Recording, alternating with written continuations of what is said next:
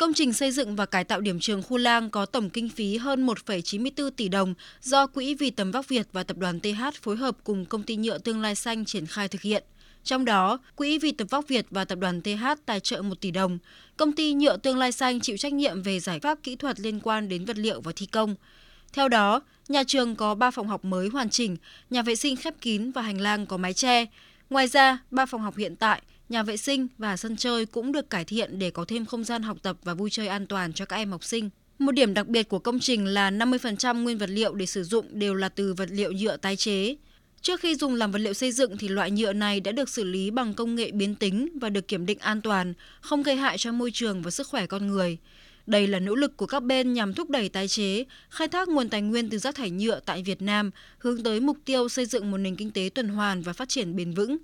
Bà Trần Thị Như Trang, Giám đốc Quỹ Vì tầm vóc Việt chia sẻ. Với điểm trường Khu Lang thì công trình được sử dụng một phần nguyên vật liệu là từ nguồn nhựa tái chế, và đây là một cái điểm đặc biệt của ngôi trường này.